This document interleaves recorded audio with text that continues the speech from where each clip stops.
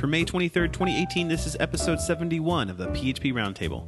Today is all about PHP 7.2, the new libsodium extension, and some breaking changes. I'm your host, Sammy K. Powers. PHP 7.2 is out. Well, it's been out for a while now, since November actually. In fact, I'd be willing to bet that many of you listening today have already upgraded to 7.2. In fact, Jordi Baggiano from the Composer project recently posted usage statistics for PHP versions amongst Composer users. Interestingly enough, PHP 7.2 has seen the fastest adoption rate since Jordi started collecting statistics. And Remy Calais, one of the release managers for PHP 7.2, just posted today some stats that showed PHP 7.2 surpassing PHP 7.0 in adoption. This is super encouraging to see, and hopefully we'll continue to see faster and faster adoption rates with each new version of PHP well into the future. Also, happy Iced Coffee Day. I didn't know it was Iced Coffee Day until just a minute ago, but I have my iced coffee with me. I pretty much celebrate Iced Coffee Day every day in the summer. But I already had 2 cups of hot coffee this morning, so I'm pretty jacked up on caffeine right now, so I have to slow down when I talk a little bit because the caffeine's kind of working its way throughout my whole body. But now that we know what we're talking about, let's meet our panel. And in no particular order, we're actually going to start off in a particular order. The assistant to the panel moderator, Pseudo Bang Bang Powers, hyphen Franzak. Oh, hi there.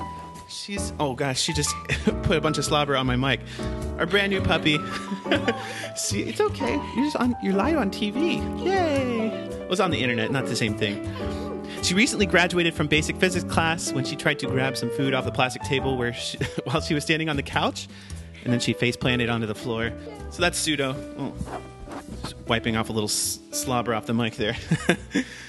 We also have security engineer at Paragon, a.k.a. Pi, Scott Arsazuski. Welcome, Scott. Hey, thank you for having me. Absolutely.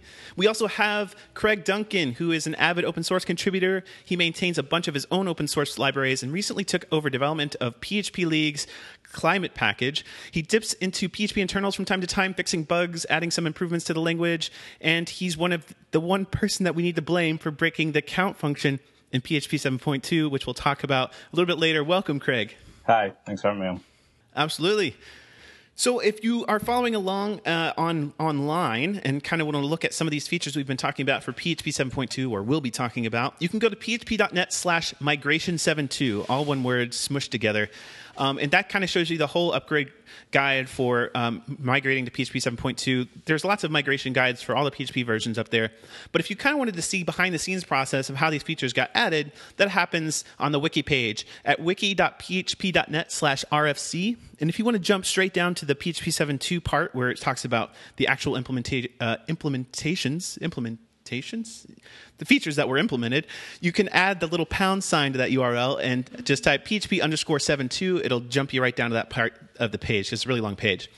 Also, you can take a look at PHP 7.3 features that are kind of coming down the pipe. We'll have a PHP 7.3 episode, no doubt, a little bit later on. But I wanted to congratulate Christoph M. Becker and Stanislav Mayev. I have no idea. I'm probably slaughtering your name. I apologize. But those are the 2 release managers that were officially nominated and brought in for PHP 7.3. So congrats to you 2 for being the release managers. Looking forward to many years of open source support. So that's a big commitment. So thanks so much for your contribution on that. So let's get right to it. PHP 7.2, new stuff. We have 2 awesome contributors who added stuff to PHP 7.2. And one of those big things was adding the libsodium crypto library. So, Scott, you were kind of the big main person pushing that through. What did that kind of look like on your end? Like, where did you sit down and say, "Oh, we need this in PHP, and I'm going to be the one to push this through"? It actually started around the time 7.0 was being deliberated. I think it was even before that 6 verse 7 had been decided.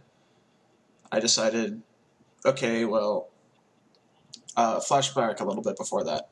I've been looking at a lot of open source software and some not open source software, finding the same exact vulnerabilities in the encryption for about a year or 2 at this point. And my recommendation has generally been, okay, just use libsodium.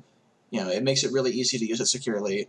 But you have to install this PHP extension, with PECL. And most people are like, well, we're an open source project, we can't do that, because of shared hosting. It would conflict with our adoption strategy. WordPress being a good example of this. That's why they still support 5.2. So I'm like, okay, why don't we try to get this into the PHP core? And, I suggested it in passing on, IRC, and they're like, yeah, you should try it. And then some of the people were like, this is a change. I don't like change.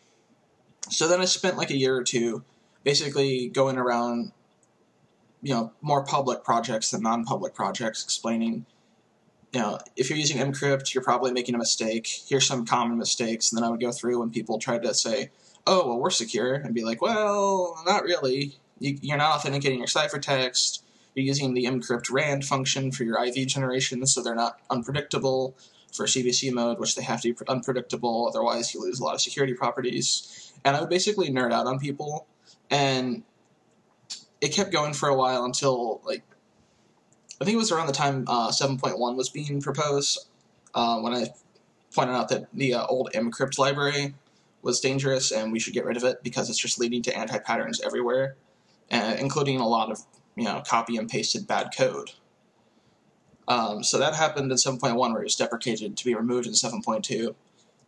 Shortly afterward, I wrote an RFC and said, let's take libsodium, which is a very misuse-resistant API.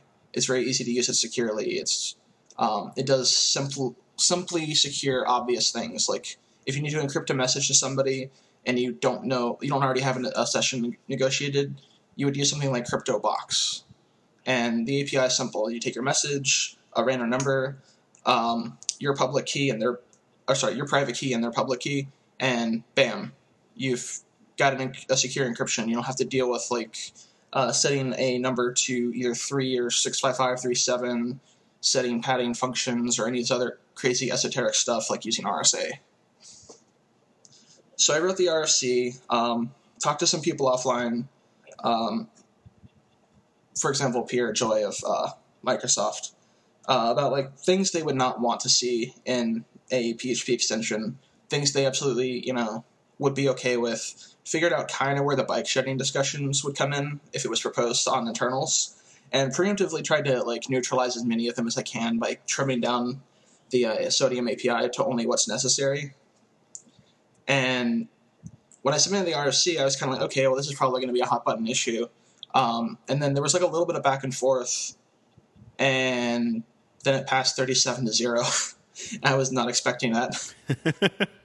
Yeah, it was everybody was like, yes, we desperately need a modern crypto library in here. Mcrypt's been around for so long. Like you said, it was deprecated in 7.1, completely removed in 7.2, which, by the way, I've had a lot of questions from people when I talk about, hey, there's this new libsodium, got to check it out, this new extension. They're like, well, okay, so I'm on encrypt, and I've been using encrypt for all my cryptography needs. How do I upgrade to libsodium? Because it's not a drop-in replacement, right? No, it's not. There's a rule in cryptography that secure cryptography is not compatible with insecure cryptography. For example, if you connect to SSL using the modern cipher suites like AES, GCM, you can't decrypt it using RC4. They're different algorithms. They're different ways of doing things. The same rule applies in general. If you're doing something securely, it's probably not backwards compatible with something insecure. So what you would have to do is decrypt messages and then re-encrypt them using libsodium. And that might sound like a catch-22 if mcrypt is gone in the version that libsodium's there, in 7.2. However, PHP SecLib, the PHP security library, that cryptography wrapper that people use for connecting to SSH from PHP, has a library, I think it's called mcrypt compat. And basically it's a pure PHP implementation that you can use to decrypt messages for the purpose of re-encrypting them with libsodium. This was actually a project I was going to do, and then I found out they already did it. So I'm like, oh, cool, I'll just help out here and there. That's awesome. No, that's great. So you don't have to go to Pickle to download the old mcrypt extension just so you can go through and decrypt all your encrypted data and then re-encrypt with libsodium, huh? No, you can if you want. It's probably going to be several orders of magnitude faster because some of the ciphers have to be re-implemented in PHP in their compatibility library, which I don't know if anybody's ever tried doing that, but it's slow compared to writing it in C and compiling it and letting your compiler make smart optimizations. But not like too slow to the point to where you'll notice it. We're talking microseconds versus milliseconds. But if you wanted to install the mcrypt extension for this purpose of migrating data, go ahead. But for people who can't do that because they don't have PECL installed or they're not allowed to install extensions, mcrypt compat is the way to go. By the way, I am actually helping Magento with this exact problem right now. Oh, really? Yeah, they wanted us to review their new encryption protocols for the next version coming out, and also to help them, sanely make migrating from mcrypt to libsodium as transparent and painless as possible.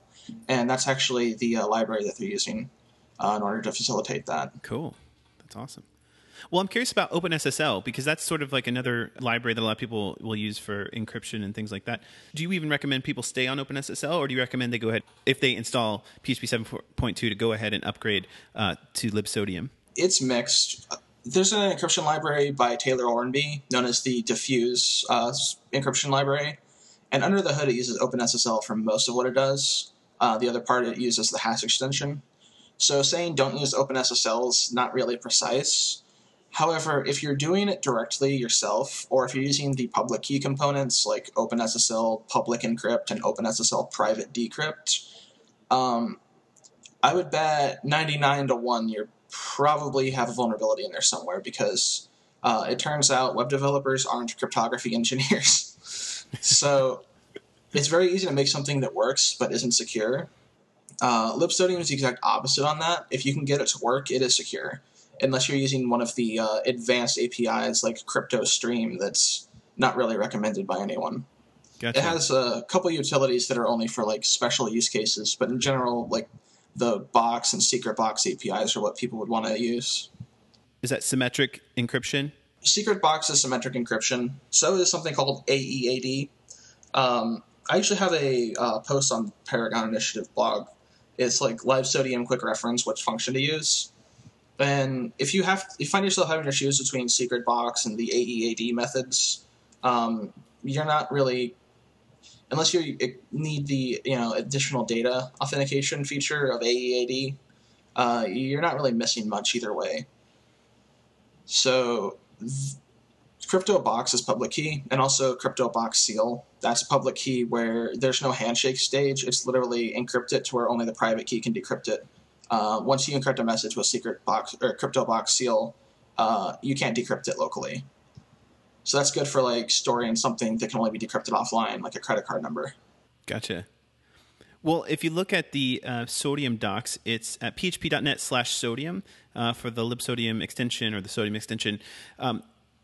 It lists all the functions that are available in libsodium, and there's a lot. There's like it looks like there's like close to 100 new functions that were added for this extension. To the first time viewer, it might feel a little overwhelming. Is there any advice you can give to like, okay, start here, and this is why there's all these functions? They look like there's a bunch of different ones, but they're all kind of similar. The way libsodium was designed, okay, when you're designing an API, you either have two choices you can make. You can make it to where it's parameterized, where you have to say like pass in your message, your key, and then some other configuration settings like mode or whatever. Like it could be anything. It could be like your bcrypt cost for password hashing. And these are all different things that have to be passed in, as options, and that gives you more knobs and levers and more room to make error. What libsodium did instead was make each one a dedicated function. So that's why you'll have like crypto AEAD, and then you'll have like 3 different variants, and then you'll have encrypt or decrypt or keygen or whatever. But it looks like a giant mess until you actually like look at it like side by side and go, oh, these are different algorithms. So instead of passing the algorithm as a string, it's a different function. So it's very easy to reason about for like an API design. And if you wanted to trim down the functions being included, you can support one without having to support them all. There's a lot of subtleties that went into that, but it's a little bit different from what most PHP developers are going to be familiar with. So, as I mentioned, I have a quick reference post on the Paragon Initiative blog. Libsodium's docs itself has a quick reference they added around the time I wrote that blog post. And it kind of says the same thing. Use these functions for these sort of problems. anything else, like there's a authenticated key exchange protocol called SPAKE, SPAKE, and there's an extension to that called Alligator. You don't. This won't be on the final exam. You don't need to know the details, but the guy who wrote libsodium also wrote a implementation of Spake with the Alligator extensions. It's actually Spake2-EE plus, I think, is the full name of the protocol. And in order to do this, he had to support scalar multiplication over the Edwards curve, which is for signing, not for encryption. So there's a lot of things that were added to the API to make it more flexible over time that don't really end up, it's not really exposed in user land implementations. Like PHP's bindings don't have that feature. And some of the features that are in PHP's bindings are literally for if you're building a secure protocol on top of what it gives you, and you just want to access certain features directly, this gives power users more tools. But generally, I think there's a list of 8 functions that you're going to use for most purposes. And that solves 99% of the things people who deal with cryptography will ever run into. Minor plug, I wrote a library called CipherSuite, and yes, it's a pun. I think I published it 2 weeks ago. It basically it lets you to do encryption on a database at the field level and then search on that data using a technique called blind indexing. Most of that was implemented with symmetric encryption and password or hash functions. There's nothing there's no weird mystical, algebraic fields or lattices or anything. It's literally it uses common components that most developers who have to work with cryptography would already be familiar with. And it's a good proof of concept of you can do a lot with very simple abstractions. That's awesome. I want to look back at the PHP manual itself for libsodium because I noticed that there's quite a bit of places where the documentation actually needs to be added, and sometimes it even has kind of the API that it has listed is for the C implementation instead of the PHP implementation for like mem0, for example. I'm curious, is there a way or any recommendation do you have to get people who want to get involved with PHP internals, don't necessarily know where to start, but maybe documentation might be a good place. How could they get involved with helping getting libsodium documentation up to snuff? I might be the worst person in the world to ask this question because most of the reason why the documentation on PHP.net isn't up to snuff is because when I tried to access it, the system I couldn't log in, I couldn't edit anything, and then I couldn't reset my password, and it became a giant headache, and I kind of just walked away from it and said I'll come back to it later, and then work happens, so later hasn't come yet. Yes, I totally feel you on that one. So I think the general recommendation is to request editing karma for the documentation. I think there's a mailing list dedicated to that. There's definitely a page on php.net that you can find from a Google search that will support, how to get access to it, be able to edit the PHP documentation. And for anybody who is relatively new to development, I'm sorry. I know everybody uses Git these days, but the documentation is still on Subversion, so you'll have to learn the SVN commands. They're not too complicated, but if you've never worked with them before, they can be a little bit frustrating at first. Absolutely. It's I remember contributing some docs and then being like, SVN commit, wait a minute, this is actually going to push it to the actual repo, the shared repo that everybody's on, and it kind of blows my mind. It's been so long since I've used SVN that it's like, this feels dirty and wrong, and it kind of is a little bit, But I'm curious though. Doesn't the documentation already exist somewhere else because you had developed the extension outside of internals first and then ported it into internals with a slightly different API, but still overall same documentation, right? Yeah, the extension was actually created and maintained by Frank Dennis, the guy who wrote libsodium, who did 90% of the work on anything, at least 90%. A lot of people will give me credit for libsodium. All I really did was open an RFC and tell people, in very painstaking detail why what they're doing right now is insecure, and using this library would make it less insecure. So he actually is the creator of that extension. I'm just the guy who said, hey, let's use this instead. But I did write documentation in the form of an ebook, and published it on our paragonie.com website. If you go to paragonie.com/book, I think it's the only entry right now. I had another one I was writing, but I don't think that was like publicly accessible, and it got backlogged. Gotcha. So if someone wanted to contribute docs, they could basically copy paste from the book. Yes, and I openly encourage everyone to do that. It's pretty much under WTFPL or Creative Commons Zero license for the purpose of the PHP manual. Like, Awesome. just cut and paste and reformat most of that. Rewrite anything that you need to. I originally wrote I was contributing to this, like trying to contribute to this for a while. I actually submitted a patch to, I think, Adam Englander, who contacted me a month ago with like the same question: why is the documentation so bare? And I told him the story about trying to get access to the documentation editor, and he's like, "Oh, okay, well that's unfortunate." And I'm like, "I have a .patch file if you want, if that will help you get started." And he's like, "Yeah, thanks, send that to me." And then I think he got busy with life too. Right, absolutely. I mean, it's the common story, right? Like, I have so many things that I want to contribute to, and then all of a sudden life happens. It's like, dang it! I have all these big aspirations for things, and then life happens. But no, but that's great. So that's good to know. So if you're able to access the book on Paragon's website, and you have the gusto to and the time to go in there and figure out what it takes to actually contribute to the PHP manual, merge those two together, and bada bing, bada boom, you're copy pasting into the manual and becoming an internals contributor. And of all the ways you can contribute to internals, I feel like a docs contributor gets the most like celebratoriness in the internals community. I feel like it's like if you're a docs person, a docs contributor, they're like, oh yeah, docs people, like they're the coolest, like even more so than like people who add features and stuff. I don't know. That's just been my experience. It seems like they're more celebrated. I mean, might not be true, but that's just what it seems like. Sorry, there's a squeaky noise going behind me. Pseudo's going at this like new toy that she's got. She's enjoying it a lot, so hopefully it's not squeaking too much in the background here. Well, this is awesome on Libsodium. Scott, you have any more thoughts on the Libsodium extension, or any final thoughts on that before we move on? Nothing, except anybody who wants to contribute docs should feel free to email security@paragonie.com if they have any questions. I might have, I do a lot of security work, so I'm sometimes busy, but I always try to make time for the community. Absolutely. You've done so much. You've done, like you and I have a really cool history going back a couple years on how much I've learned so much from you personally on security and being a better, more secure developer. There's a lot that you have volunteered so much of your time and has really positively impacted my career as a developer. And I've been trying to pay it forward with other people. So I really appreciate everything you've done, Scott. Thank you. Happy to help. Absolutely.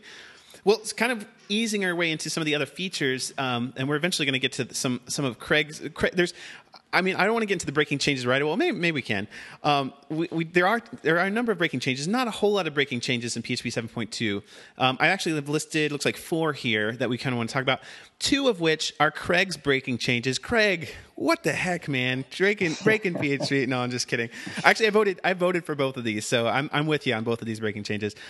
One actually I think is one of those things that I totally would have never expected to be a big breaking change, but it's the change that has shown up in so many open source projects, and every time I upgrade to 7.2, I almost always run into this one breaking change, and that is counting non-countable objects, the count function. What is that all about? Yeah, I feel exactly the same way. That kind of did blindside me a bit, the response to that. It came about like I never really... I was quite fortunate, I guess, in a lot of my code I didn't have any counts of things, because I know, like I say, I've seen it quite common to be counting. Null seems to be the common one, the most common one. You see a lot of counting of nulls. But I never had any of that in my code, so I think that perhaps contributed to how I judged the breaking change and where I thought that was going to go. But yeah, it was dealing at my last company with a lot of generators. We were very generator happy in how we wrote a lot of the code, dealing with a lot of data. And then just kind of trained to, see a for each and think, well, that's for eachable, that's probably countable, off I go. And obviously PHP trying to count that, a generator will just say, yeah, 1, fine, off you go. So that was strange. And I guess it perhaps hadn't bitten a lot of people, because generally you write a new class, you make it iterable, you're probably going to make it countable as well. I guess the two kind of do go hand in hand most of the time. And if somebody did forget, that was probably just a bug logged against that project for them to make it countable. So I think it kind of went hidden for most people, but it was really biting me quite regularly. So I just kind of thought, well, let's have a look what we can do about this. And that was how it was originally targeted. It was just generators. I think I just opened a pull request sort of saying, can we add something to say, no, this is a generator, you can't count it. Which I suppose, in hindsight would have been a much lighter change that wouldn't have brought the ire of the community. But then when we kind of got chatting on internals and stuff, and people were saying, well, no, actually, this is a bug, really, if you're trying to count scalables, particularly with the size of alias. Coming from a C background, if you're trying to do size of on a string, you're going to expect it to say how long that string is. It's just going to say 1 again. So, yeah, we kind of got into it on there and realized that, no, actually, this should be anything that's not an array and doesn't implement the countable interface should raise a warning, or we discussed deprecation notices for a while, but that didn't really get any traction. What Scott said was interesting. Like you say, when you approach internals, you do kind of try and massage the RFC as much as you can at first, kind of anticipating where it's going to go. It can be an interesting discussion, but again, similarly, that it kind of went over pretty easily, really, and the RFC again, I think, passed with 0 votes against. So again, making it even more surprising when it was released, and yeah, people were a bit up in arms about it. But I see that now. As you said, I've dug into some other code since then and hit upon this problem myself. It is something that I sympathise with. But I think a lot of those people aren't necessarily going looking for the whole generator case and the whole case against, the classes. They're just seeing the code broken and thinking, well, this is silly. And like I say, share your pain.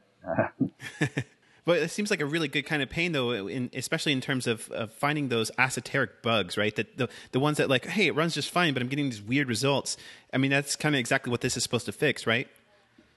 Yeah, exactly. It's PHP silently going over a bug. Yeah, that's what we don't want, really. Yeah, it might shout about something that is fine at runtime and doesn't really cause an issue, but still, it's better that we raise those cases where it is a problem.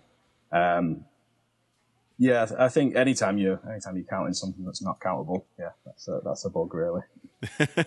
Totally. And the place that I feel like I've seen it the most in most of the open source projects and the projects that I've upgraded to 7.2 is where you'll have like a class, it has a property on it that's an array, but it's an uninitialized array. So it just sort of like sets the property and then later on tries to count it to see how many elements are in that array. Since it hasn't been initiated yet, it's a null, and it tries to count null and it raises the warning. And that's the sort of the breaking changes. Lots of warnings showing up in the Travis CI builds. And then you're like, oh, I should just initialize this array and it's fixed. Yay. Not trying to count null anymore. Yeah, exactly, and that's where the counting null, returning 0 came in handy because that worked essentially. But yeah, the fact that property is not defined, does need sorting. Maybe you're counting the wrong property, or right. So that's good. It's good. It'll help us find more bugs. I think it's sort of a pain, hopefully. Like you said, but hopefully, it'll help nail down some of these other bugs and make our code overall better. And that's the intention, because at the time as well, I don't know if you're aware of the follow-up for PHP 7.3, the is countable. Yes. Yeah, brand new internals contributor on that one, right? Yeah. Gabriel, yeah. Yeah, Gabriel, last name. I'm looking it up right now. Yeah. But that was something that I actually proposed around the same time as the whole counting warnings. Because logically, you assume, we're going to need that. Can we pass this thing to count? But then there was some discussion around it's a bit of a shame, really, that it didn't get into 7.2. It's a bit awkward, I guess, to have the warning in 7.2 and then the workaround in 7.3. But it was something that I wasn't really sure about the justification for. I kind of think, you probably should know something's countable or not. It probably, again, indicates that the code's perhaps not necessarily buggy, but needs looking at, needs maybe refactoring a bit to say, no, I should know at this point whether I can count it or not. So ultimately that didn't get off the ground, but that's made it in now, so hopefully that'll alleviate those people that just skip 7.2. Absolutely. Gabriel Caruso, brand new internal contributed countable to PHP 7.3. Makes it a little lot easier. Instead of doing a check for is array or instance of countable, you can just do is countable, the array. And sudo is chewing at my cord. Don't chew the cord, you'll get electrocuted. It's okay. There's another pretty significant feature of it as well, in that some objects can be countable without implementing the countable interface.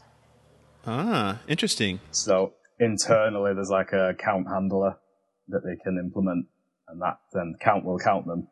But if you try and judge whether it's countable yourself, you can't actually figure it out from user land. Gotcha. You were saying earlier how it's a little awkward how, you've got the count no longer counts like non-countable things, and then you get is countable in the next version of PHP. But I feel like that's happened with a lot of features like, having return types be implemented, and then in 7.0 and then 7.1 have the void return type. And that hits me every time I try to I write code and I think, oh yeah, this will work on 7. And then I get it on 7. It's like, what's void? And they're like, oh yeah, it didn't come out till 7.1. So I'm with you there on like some features, like you're like, wait, why didn't this exist? Also like nullables, sort of like you can make like the question mark string, like the nullables. You feel like this feels like such a feature of like 7.0, but it's not. Yeah. It was at 7. I think 7.1, right? 7.1, yeah. Yeah. Yeah, 7.1, yeah. I think we've all just got like type hints in our heads. It's like, yeah, type hints came with 7, yeah, that's fine. It kind of came with 7 and then got even better with each version. Well, that's cool. So, but that's not the only function you messed with. You messed with number format as well, changing things up all around. So, what was what's the change in number format, number underscore format? Because I know a lot of us use that, and it's in a lot of my code at least. Yeah, so that was a little quirk that I actually had seen in the wild a couple of times, but just kind of worked around. So basically, if you've got a negative number and you round it to 0, it's technically, by a floating point math, it's technically negative 0. And number format would display it as negative 0, which 9 times out of 10, or maybe 10 times out of 10 is not really what you want. But you could work around it by...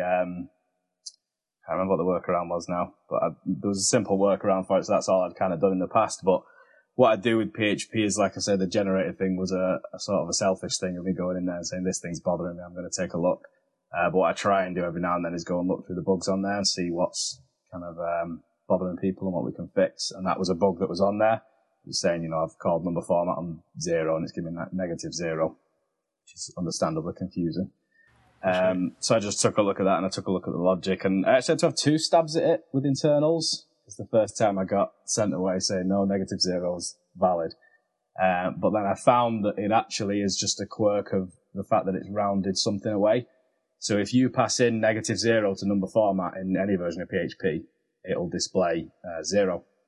What was happening here was if you passed in negative like 0.1 and rounded that, because it was originally a negative number, even if that number is now lost and it's negative 0, it would then display it in that case. So I got to argue it on an inconsistency.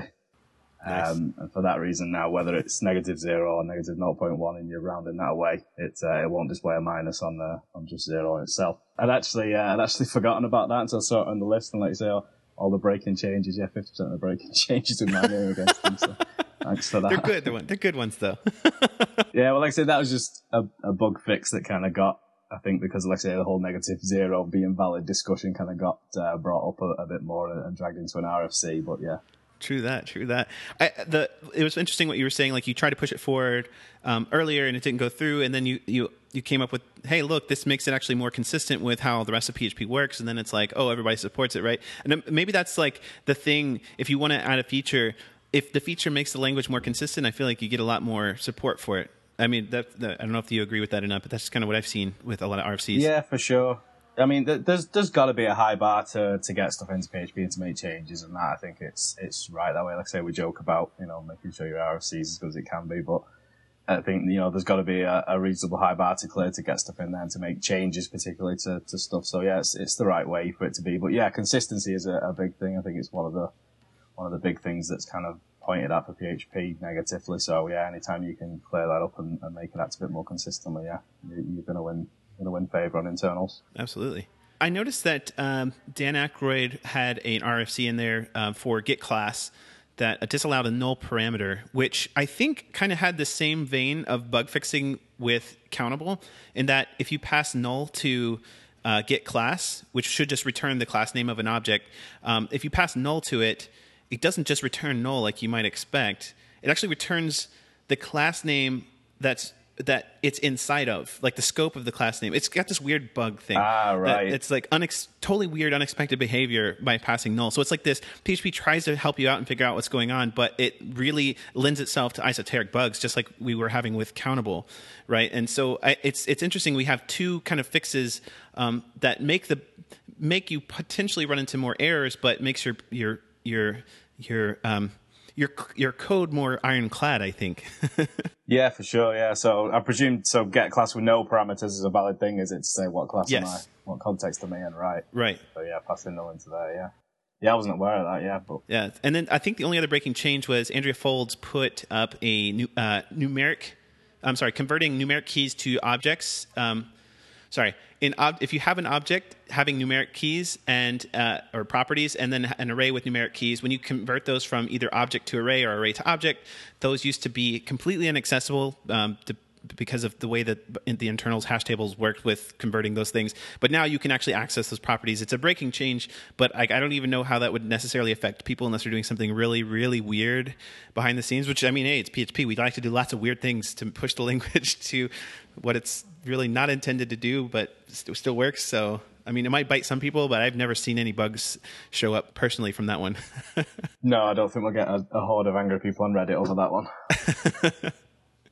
True that. Well, we're kind of getting close to the wrap up, so I do want to hit a couple more features that are popping down and hit up just a few more deprecations. But Scott, I'm curious to hear your thoughts. The Argon 2 password hashing algorithm was added to the password functions. Argon 2i version 1.3. So Argon 2, that's a password hashing algorithm that I guess won some sort of contest for password hashing. Is that right? Yeah. I don't know the timeline off the top of my head, but a couple of years ago, a bunch of cryptographers and security experts said, okay, the state of password hashing isn't catching up to like the latest attacks using like GPU clusters and, custom purpose ASICs to basically try to do brute force attacks faster. And we have, everyone's like, oh, we'll use bcrypt, use scrypt, use pbkdf2. And there wasn't a lot of like, I guess you could say, people didn't tend to agree on the same things. Like there was like little nits and back and forth bickering over which algorithm's better and which one's better in what context. So they decided, okay, let's just have a competition, kind of like how the advanced encryption standard was selected. Have people submit designs, have hackers try to break them, and once we get through the final round of this, we'll have a handful of algorithms that are probably secure against all known attacks. With certain trade-offs. And Argon 2 was the one they ended up selecting as the finalist based on a lot of really just design details. For example, one of the finalists was called YesScript, which is based on scrypt. And it avoids some of the weird things with scrypt. Like if you put in a certain salt and then you encrypted, or you hashed the same password with, instead of the salt, you did like the SHA-256 of the salt, you'd get the same result. So there were little things in the design of scrypt that made people not feel super fuzzy, warm and fuzzy about everything. So out of, I think it was something like 30 or 40 entries, Argon 2i, Argon 2ID, Argon 2D, those are the three variants. But basically, the Argon 2 standard was selected as the recommendation for password hashing and turning passwords into encryption keys for basically the internet. And that finished in 2015. So that's the full background without going into too much detail of what happened. What this means for developers is if you're using bcrypt or scrypt or Argon 2i, not Argon 2, if you're using one of the existing password hashing algorithms, which is distinct from just normal hashing, which means if you're using MD5, you're not fine, but if you're using bcrypt, which is the password hash default, you're fine. You don't really need to do anything right now. You're probably fine. Just, if any of your sites get compromised, everybody should reset their passwords and the whole incident response dealy there. I don't have to go into that. But in the near future, maybe PHP 7.3, 7.4, I think the industry recommendation is going to be to migrate everything to Argon 2. And like I said, there's three different variants. There's Argon 2i, Argon 2d, and then Argon 2ID. And that comes down to an internal design decision. Argon 2i is meant to be timing side channel resistant, which means that it doesn't index anything based on your secret information. There's an entire class of side channel attacks called timing attacks, including something called a cache timing attack. Basically, Argon 2i is designed from top to bottom to withstand these kind of attacks. But for web applications, they're not the most practical way to attack anything. So people have been reaching for Argon 2d, which is the data-dependent variant. But that's more for something like key derivation or like Bitcoin or some other alternative blockchain system. There was a hybrid design called Argon 2ID where it does 2 passes of data independent and then 2 passes of dependent. And this might sound kind of like, in the weeds, but basically you're getting the best of both worlds. The best attacks against, a cache timing leak, which is what Argon 2i prevents, you still protect it on Argon 2ID, and then you still have the extra GPU resistance of a data-dependent lookup. So Argon 2ID wasn't really specified when the RFC for Argon 2 was added to PHP. It was mentioned in an earlier version, but it wasn't in 1.3 of the specification. And since then, it's been re-added, and it's actually in the RFC that's the draft for the Internet Engineering Task Force. So, long story short, Argon 2i is fine, Argon 2d is fine, Argon 2id is even better, bcrypt is fine for now, scrypt is fine for now, PBKDF2 is probably okay, but not great for now. Anything else, consider migrating.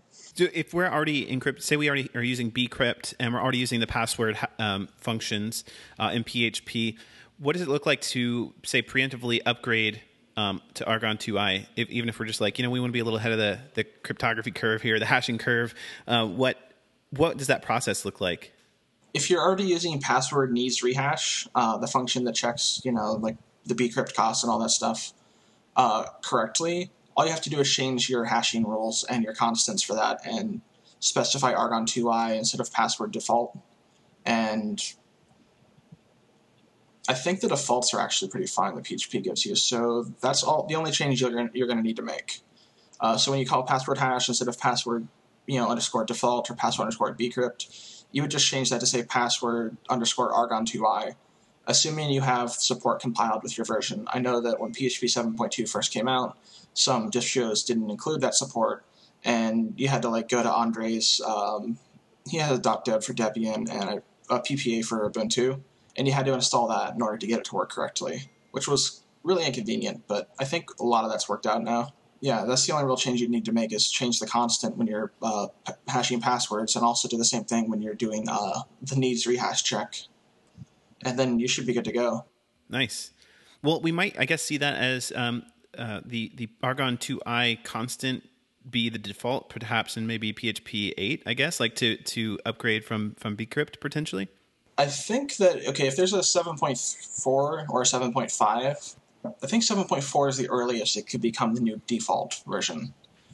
But for the time being, the default is still bcrypt, and it's going to stay that way for a while. Awesome. Well, since we're getting kind of close to wrap-up time, I do want to go through a couple more new features. One, we have a new keyword called object, which was a soft-reserved keyword in PHP 7.0 and is now hard-reserved in PHP 7.2. And so that means we can't use the name object for a class trait or interface name. But object, it just basically refers to any old object, right? So if we are trying to just accept this object or that object, and we don't really care which one, we just say object and that type declare object, and magically it works. So that's really cool. Any thoughts on that? Yeah, it just makes it a bit easier, doesn't it? Obviously, ideally, we'd always know specific classes and interfaces that we're expecting, but sometimes, the world isn't perfect, and saying object is better than saying nothing and just accepting anything. It's really useful for working with JSON APIs. If you're using JSON to code on some data, and you don't want it to be an array, you want an object, because in PHP 7, objects are a little bit faster internally than arrays. You can just say, this is going to return an object, and it has JSON decode right before the return statement. And then you don't have to worry about, doing any kind of checks after that. If it returns and doesn't type error, boom, you got an object. Everything worked. So that's pretty nice.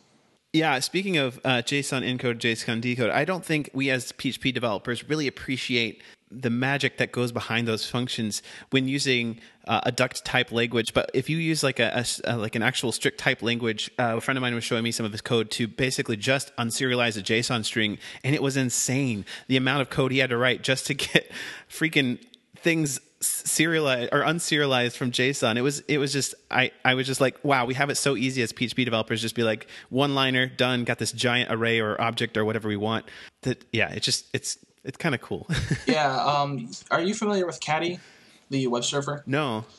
Okay, Caddy is a web server. It's kind of like an alternative to Nginx. It was the first web server to include Let's Encrypt support to give everybody HTTPS by default. The guy who wrote it, he writes a lot of code in Golang, or Go as people call it. And he was showing me a demo of like a JSON decoder written in Go. But the only problem was everything had to be an object. If you tried to have an outer array of objects, it would just like not decode properly. And it would like generate Go code like it was a JavaScript thing, and it was a mess. And I pointed this out to him, and he's like, "Oh man, I'm gonna have to rewrite everything to support that." So yeah, there is a lot of magic built into PHP that's very easy to take for granted. But anybody who's ever like, for example, base64 encode and base64 decode, if you've ever tried to implement that yourself in C, you'll just be like, I am so glad these functions are just there to use. And for the record, base64 encode is not encryption. Yeah, don't use base64 as an attempt to encrypt. Encoding is different than encryption. Yes. Easy to confuse those. When you're first starting out, I did the same. I have so many places where I thought I was encrypting stuff in my code from a while ago. I mean, we're all at different stages in our learning, so really important to know early on, when you see encode, it's different than encrypt. Those are very different concepts. Same with decode and decrypt, very different. So do some Googling. It'll help you out. Hopefully you'll hear this and it won't bite you later on using encoding for encryption. So there's a new functionality that exists in PHP 7.2, which is kind of obscure but kind of cool. Parameter type widening. So if you have, for example, a class that has a type declaration on one of the properties called, or arguments called array, so you're type declaring array, and then you extend that, and then you can remove that type declaration and widen its scope of what it's able to accept, that's now available in PHP 7.2, which is really cool. Again, yeah, similar to the object thing, like, yeah, perhaps it's not the purest, but sometimes you need to get things done, and yeah, that does it, and it doesn't actually violate Liskov, so yeah. Yeah, that's cool. Just a few more quick ones. Trailing commas and group namespaces. Trailing comma train. We've had trailing commas for arrays for a long time. Now for group namespace syntax, which like 3 people in the entire community actually use, you can trail your commas on those. In 7.3, you'll be able to trail for function calls, you'll be able to trail commas, which is handy for variadic functions. We're getting one from your original RFC in each version. Exactly. Yeah, I had one RFC that was basically taking all the list syntax in PHP and saying we should trail all the commas, and everybody's like, no. But group namespaces will take. So I think with each PHP version, we'll try to get one more trailing comma in there. We'll see. Maybe one day PHP will be trailing comma all the things. It'll be like ES6, where I like trailing commas everything in ES6. It's beautiful. Consistency didn't win the day there for some reason. Yes. Just a list of things to add trailing commas to, end with a trailing comma. I see what you did there. Very nice. One other cool feature that exists in PHP 7.2 is actually has to do with when you load extensions. It's now platform agnostic, sort of. So if on like a Unix system, if you want to load in the BZ2 extension, you have to say load bz2.so, and on Windows it would be php_bz2.dll. Now you can just say load BZ2 extension. No matter what platform you're on, it'll load the BZ2 extension. That's pretty cool. François Lapuerteur, I don't know, I'm butchering your name, but he was the one who pushed that through. By the way, Nicholas Keller was going to be joining us, but the schedule didn't actually work out. He was the one who implemented the parameter type widening. So I was wanting to kind of go into detail with him on that. But unfortunately, schedules are hard, especially with like you start getting 3 or more people.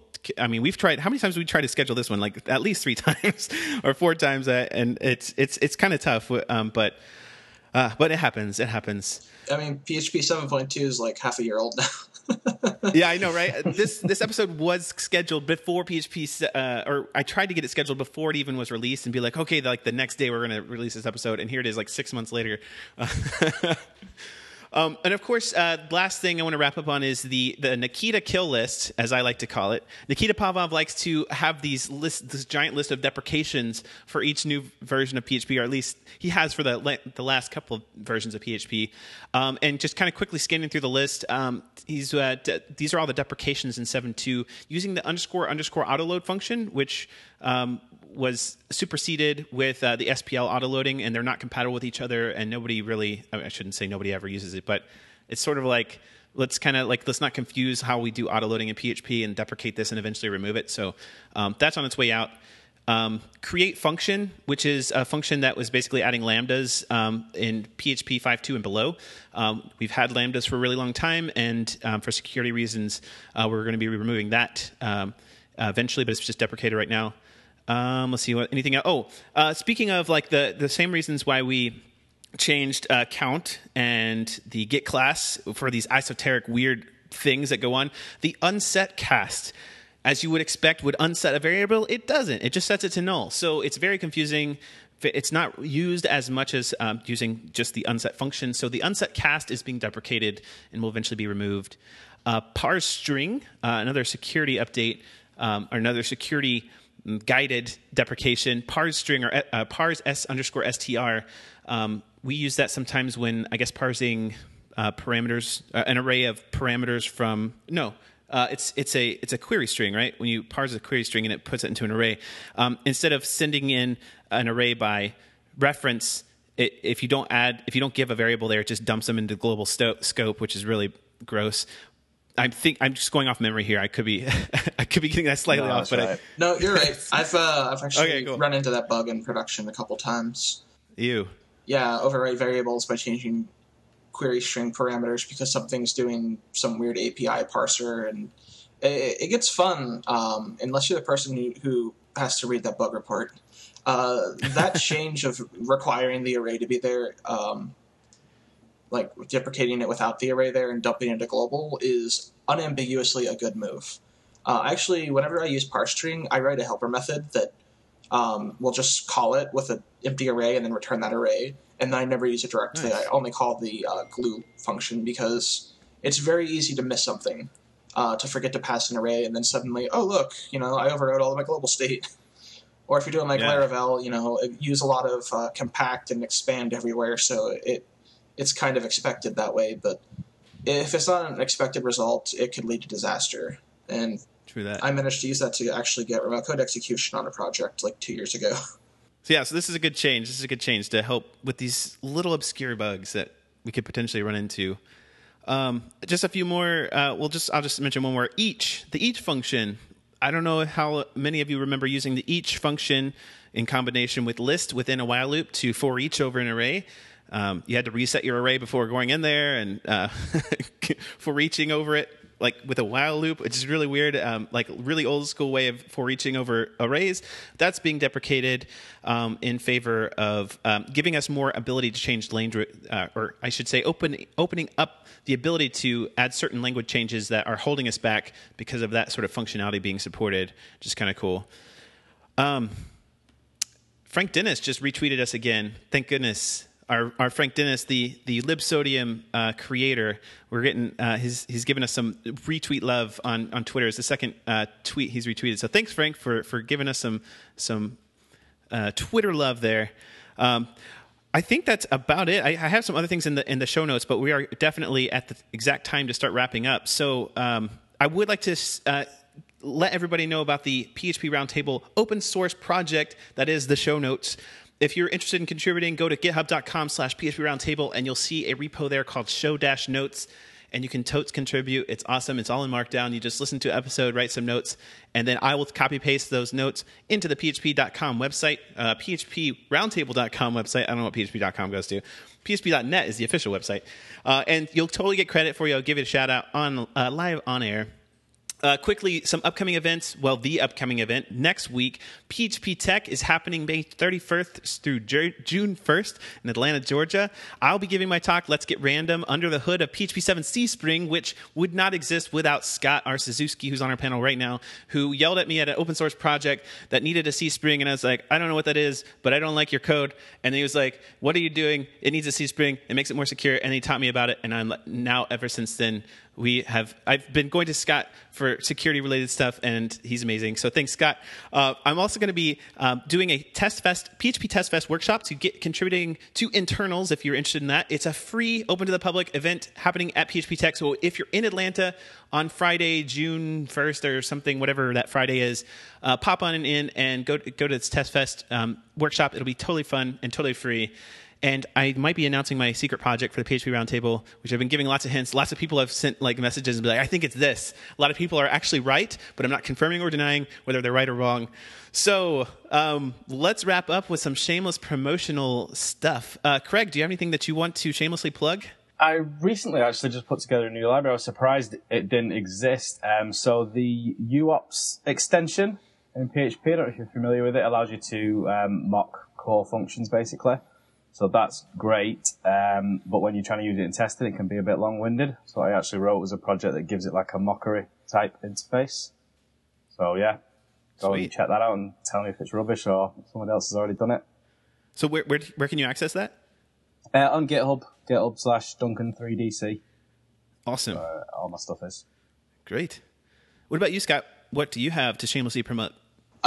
So I've been kind of in stealth mode working on something that's kind of like a web application firewall that also does automatic security updating with code signing and all this other fun stuff. And I've been working on it for Magento clients specifically. In I think a week or two, I'm going to be releasing it for WordPress, Drupal, and Joomla. So if you're interested in having a firewall that will only block stuff that's relevant to the version of the software you're running and not slow your app down, and you want your, like if another Drupal geddon happens, you want your patches to be applied automatically, check out Word, web application real-time defender. It's word.paragonie.com. So that's all I've got.